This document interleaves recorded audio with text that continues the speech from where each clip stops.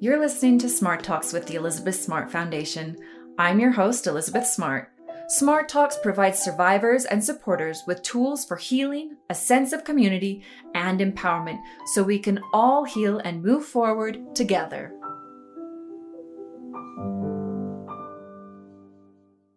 Before we get into the interview, I want to take a moment to thank members of the Elizabeth Smart Foundation Victory Club. The Victory Club is our community of monthly donors, and without them, so much of what we do at the foundation wouldn't be possible. If you want to learn more about the Victory Club and where the money goes, head to elizabethsmartfoundation.org under the Victory Club tab.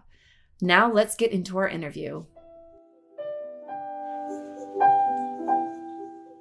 Hello and welcome back to everyone to another episode of Smart Talks by the Elizabeth Smart Foundation. I am Elizabeth Smart, and today I am joined by Amber Kell, who I'm very excited and honored to have on today's podcast. She has her own incredible story of survival and healing, but also moving forward and putting a purpose to the pain that she went through. So welcome, Amber, and thank you for joining me.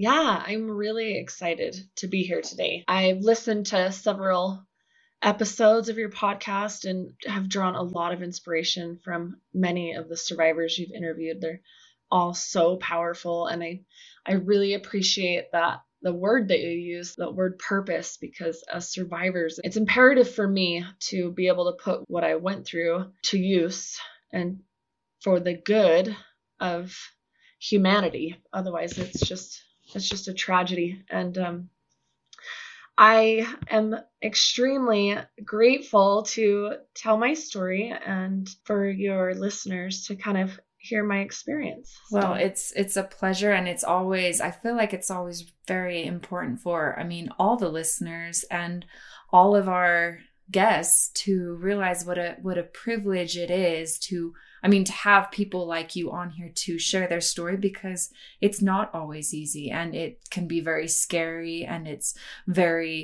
opening yourself up to just this level and degree of vulnerability that a lot of people spend a lifetime trying to armor themselves up so they're not put in that vulnerable position again. So it really is special when we have each of our guests come on to talk about their own personal experiences and stories of survival. It's very special. So thank you. So just beginning, I was wondering if you could kind of give us a description or a feel for what your childhood was like, at least from the outside looking in, and then kind of walk me through your story a little bit.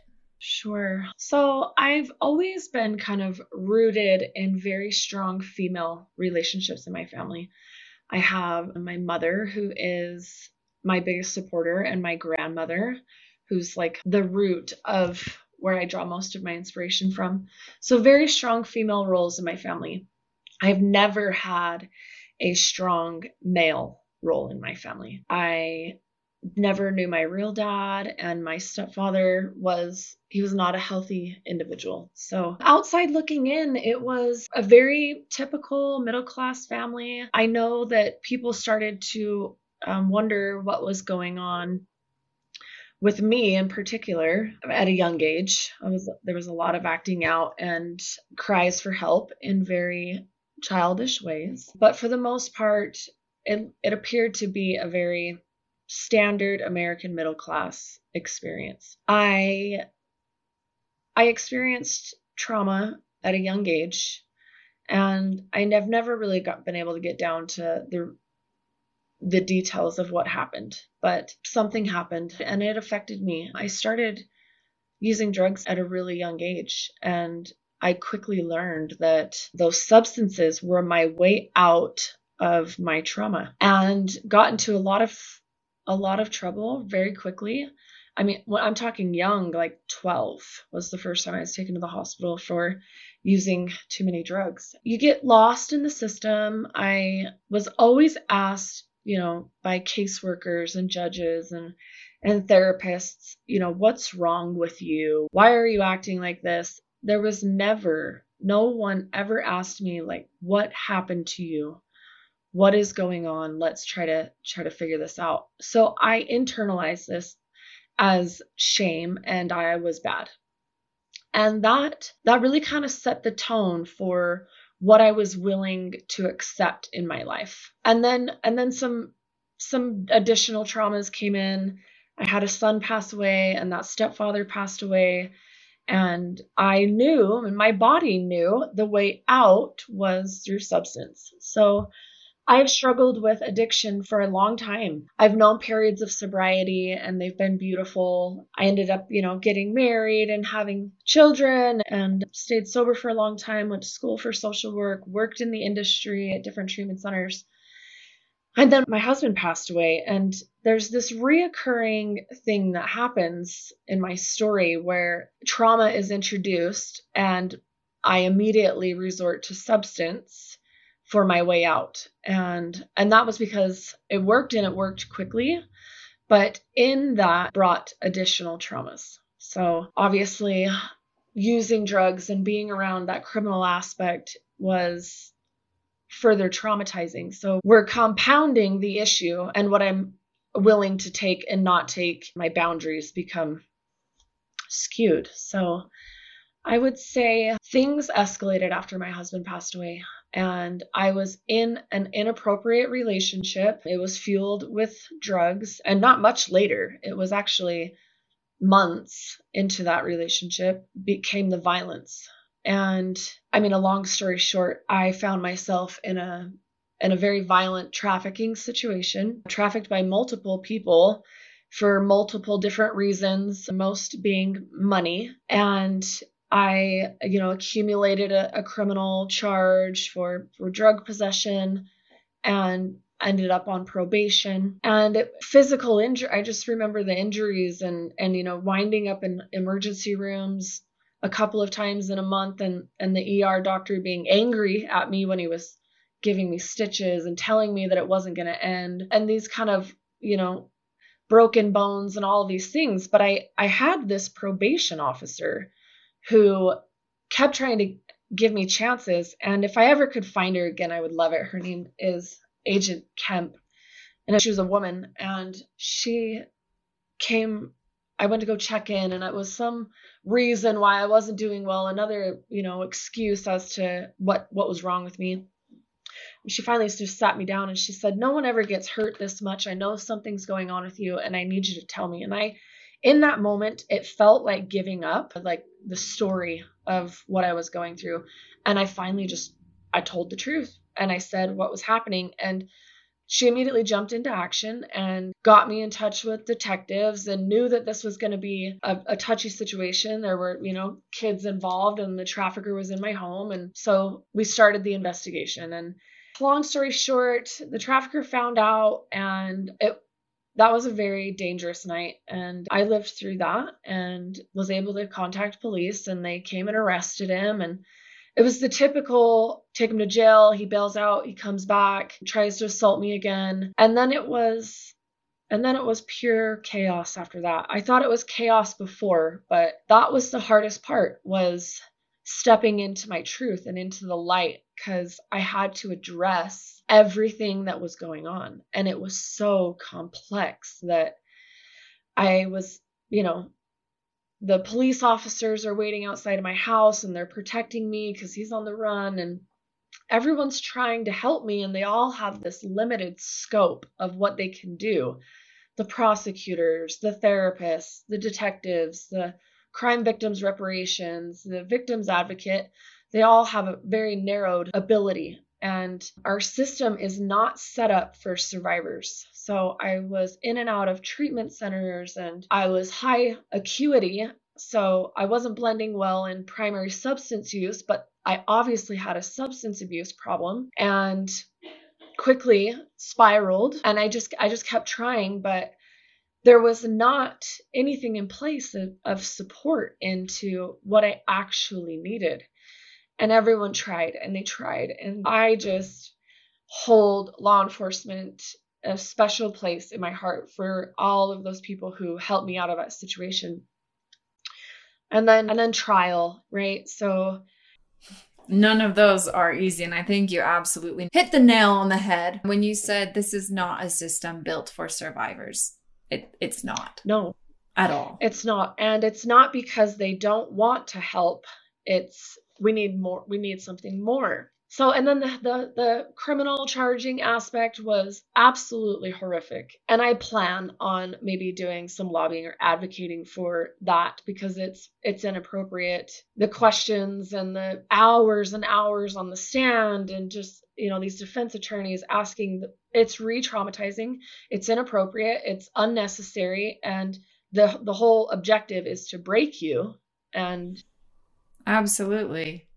I mean, you've had a crime happen, and then, I've had so many victims come to me and say, well, I don't want to go to trial because I didn't live a perfect life.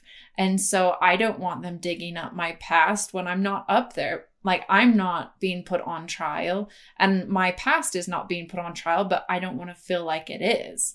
And I've heard that time and time again. And that's exactly what happens. I mean, you get up there, a crime has been committed against you. You're trying to seek justice for that. And instead of feeling like this person's on trial, you end up feeling like you're on trial and whether or not you're worthy to be believed based off of your past and who you are. It's excruciating. And this public display while they're doing it's just, no wonder that the conviction rate is low and people don't report it. We've got to do something about that. It's just wrong. But I mean, I didn't make it through. I made it through preliminary hearing, and their only defense is to call me a liar and all of these things. And I immediately gave up after I testified, and I tried to die that night, and it didn't work. And the story gets even more complicated, and I find myself literally giving up on myself and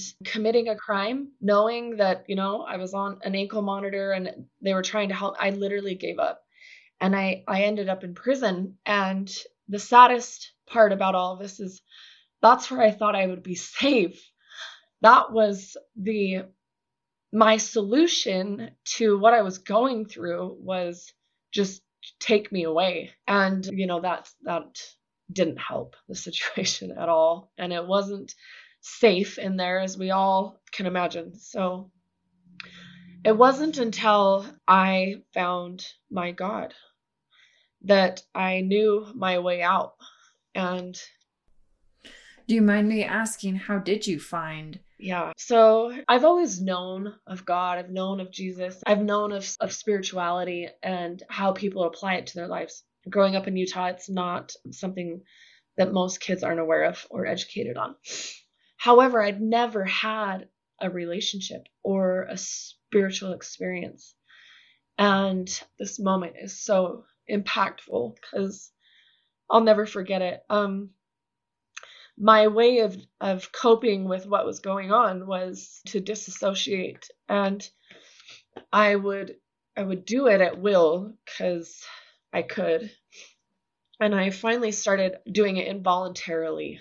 And I remember it was a moment where I was disassociating and I was enjoying it. And it's not like something I heard, but it almost felt like I heard it. And it was something along the lines of like, you need to go back.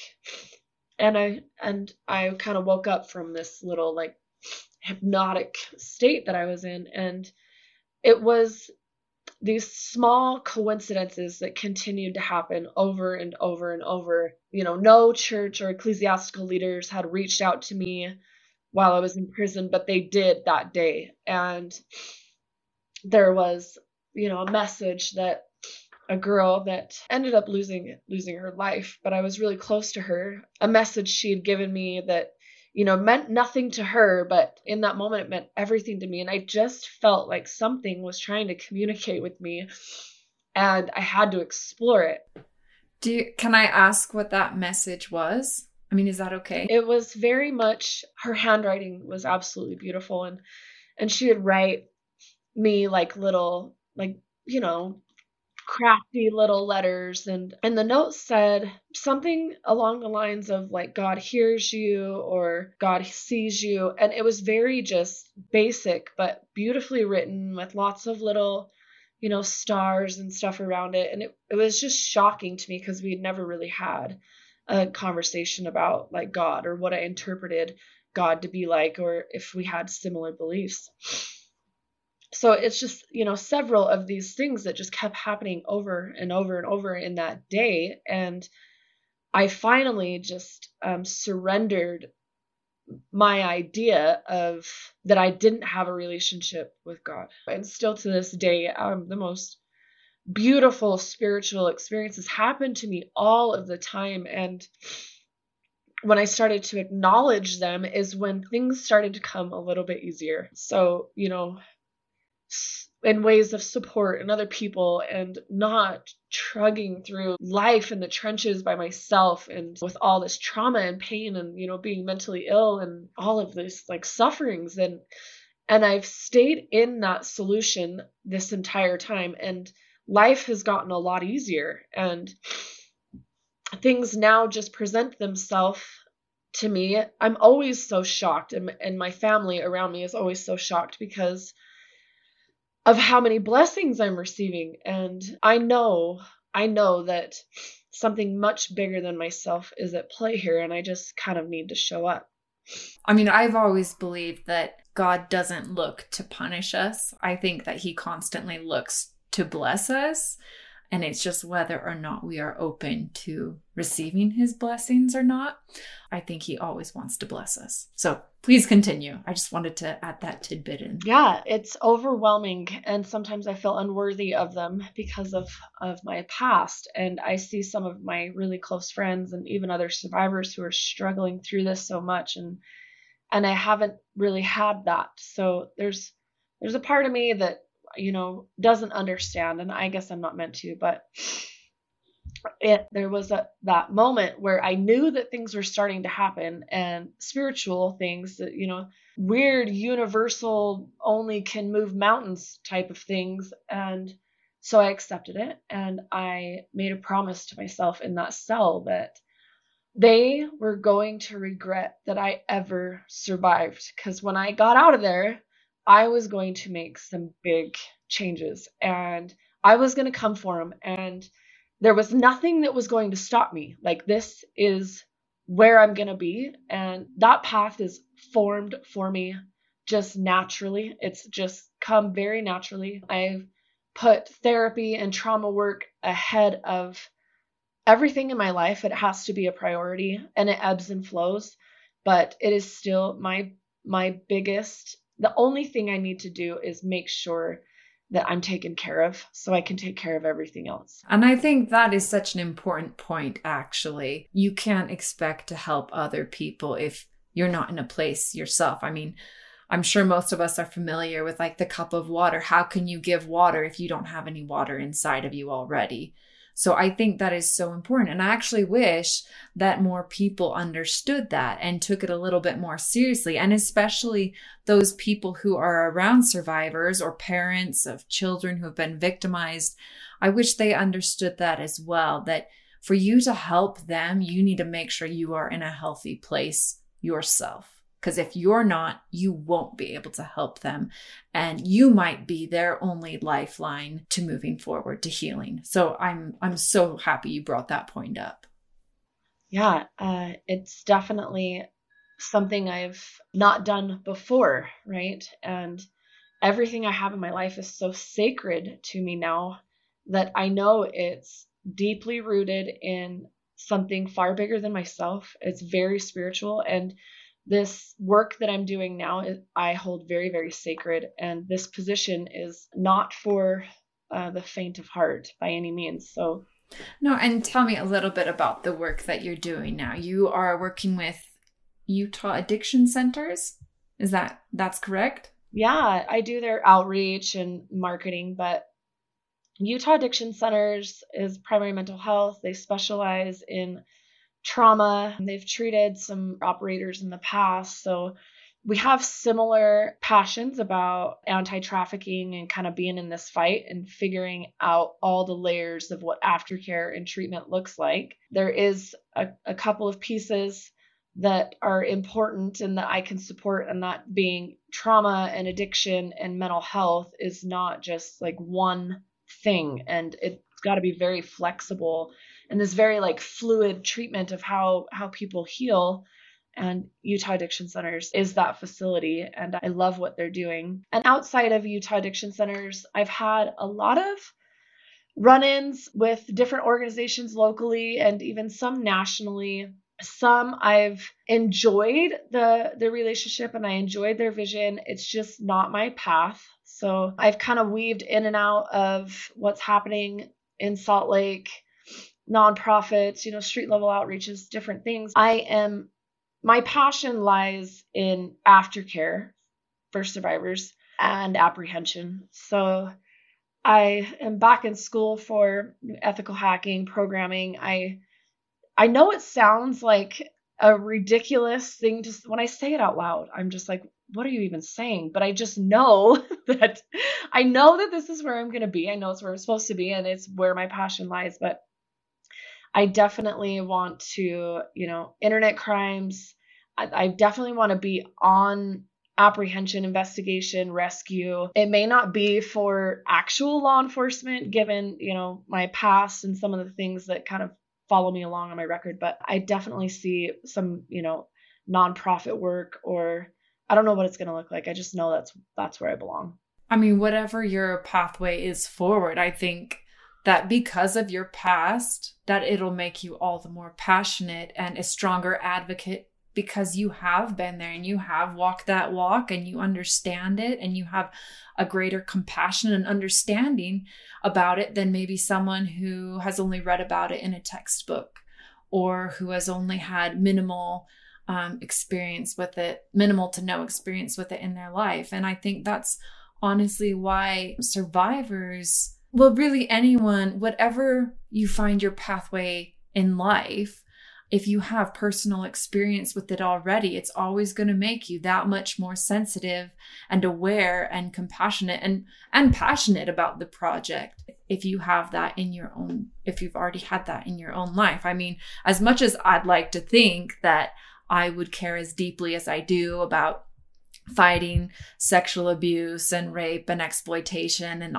the different various forms that it's come in, as much as I'd like to think that I would care as deeply as I do, the truth is, had I not been kidnapped, had I not been raped, had I not been abused in the way that I was abused, I don't know that I would. I don't know that I would have that level of passion and empathy and purpose in my life. And beyond that, I don't know that people would listen to me either. I mean, how much more compelling is it to have someone standing in front of you saying, well, no, I experienced this, so I know, and I can tell you, versus, well, I read about it, I follow these podcasts, or I listen to these speakers speak about it, so I feel pretty confident in saying. I mean, it's always going to be more meaningful when you've experienced it yourself and when you have that passion from within. So I think wherever you end up, you'll be incredible. Well, thank you. I'm totally thrilled about it, and I know that I've got a big God behind me today, and I'm just excited to see what the future holds. And I definitely can relate with you on the level of this very fine-tuned ability to reach back in and grab our people out. It comes fairly easy for me to connect with people who have suffered any form of, abuse. It seems far easier for that connection piece to happen. And I'm grateful for it. And I know it's sacred because I know, years and years in my life where I felt so unheard and not seen, and that no one would be able to understand what I was saying and what I was experiencing. Was it really as bad as I thought it was? Like, there was much confusion on what was happening to me. So it's a gift, and I can see my personality type, kind of signing up for this life if it meant I got to help the many on the back end, and I would do it all over again. I mean, I have had similar feelings in that, not that I would ever wish to be kidnapped again or hurt again the way that I was, but with everything said and done and looking at where I am today, I'm not sorry that it happened to me either, because of where it's led me and because of the path it's put me on that I probably wouldn't otherwise be on, and for the platform that it gave me that I truthfully probably wouldn't have either. And so, I mean, I can definitely agree with you on it. I don't want to go through it again. I hope I never have to go through it again. I hope my children never go through it. But I'm grateful for the opportunities and the understanding and passion and compassion that it has given me. I never thought I would feel that way, because it's been years of trying to heal from this. But now that I feel strong in what I'm doing now, it's definitely put me in this space that I was never in before. And having a relationship with a power much bigger than me that knows my wants and what I need from this planet, is I cherish it. So, and I don't know if I would have ever gotten there had it not been for that spiritual experience in a prison cell. And I agree with you that as well, because, my captors, they'd twist religion so much that it was unrecognizable, but that's how they tried to justify everything they did. And I used to be asked all the time, well, how can you still believe in God when they basically did everything they did in the name of God to me? And I mean, kind of going along with what you were saying earlier, isn't it much more comforting to believe that there is an all-powerful being, an all-powerful, omnipotent God who is aware of me and who is on my side and who hasn't forsaken or abandoned me, than to believe that I am completely alone in this situation? I mean, that is a much more terrifying thought, a much more comforting thought to believe. It is a much more comforting thought to believe that there is a powerful God who is aware of me and loves me and is there for me, than to think that I am completely alone. I mean, that is the same belief that I held on to during my own captivity. Yeah, it's exciting. I'm grateful for it, and I wouldn't give it up for anything. Well, Amber, thank you so much for sharing your story today. Thank you for your time. And once again, for, really putting a purpose to your pain. I mean, to not just allowing it to destroy you, but to allow it to fuel you and inspire you and to help work to create change for other victims so that they have a better experience and hopefully to help prevent these crimes from happening. So thank you so much. And to everyone who's listening, watch Amber, because she is going to make waves. I have no doubt. And she's just been so incredible and lovely. And just because a person has maybe a record, it does not define them at all. I mean, you just never know what a person has been through that put them in that situation and why things happen the way they do. But I certainly know that Amber is working and making change in this world in a way that we desperately need. So thank you to everyone for tuning in to this episode. Thank you, Amber, so much. If you have a chance, please give us a rating, please leave us a review, and make sure to catch us next time on our next episode. See you soon.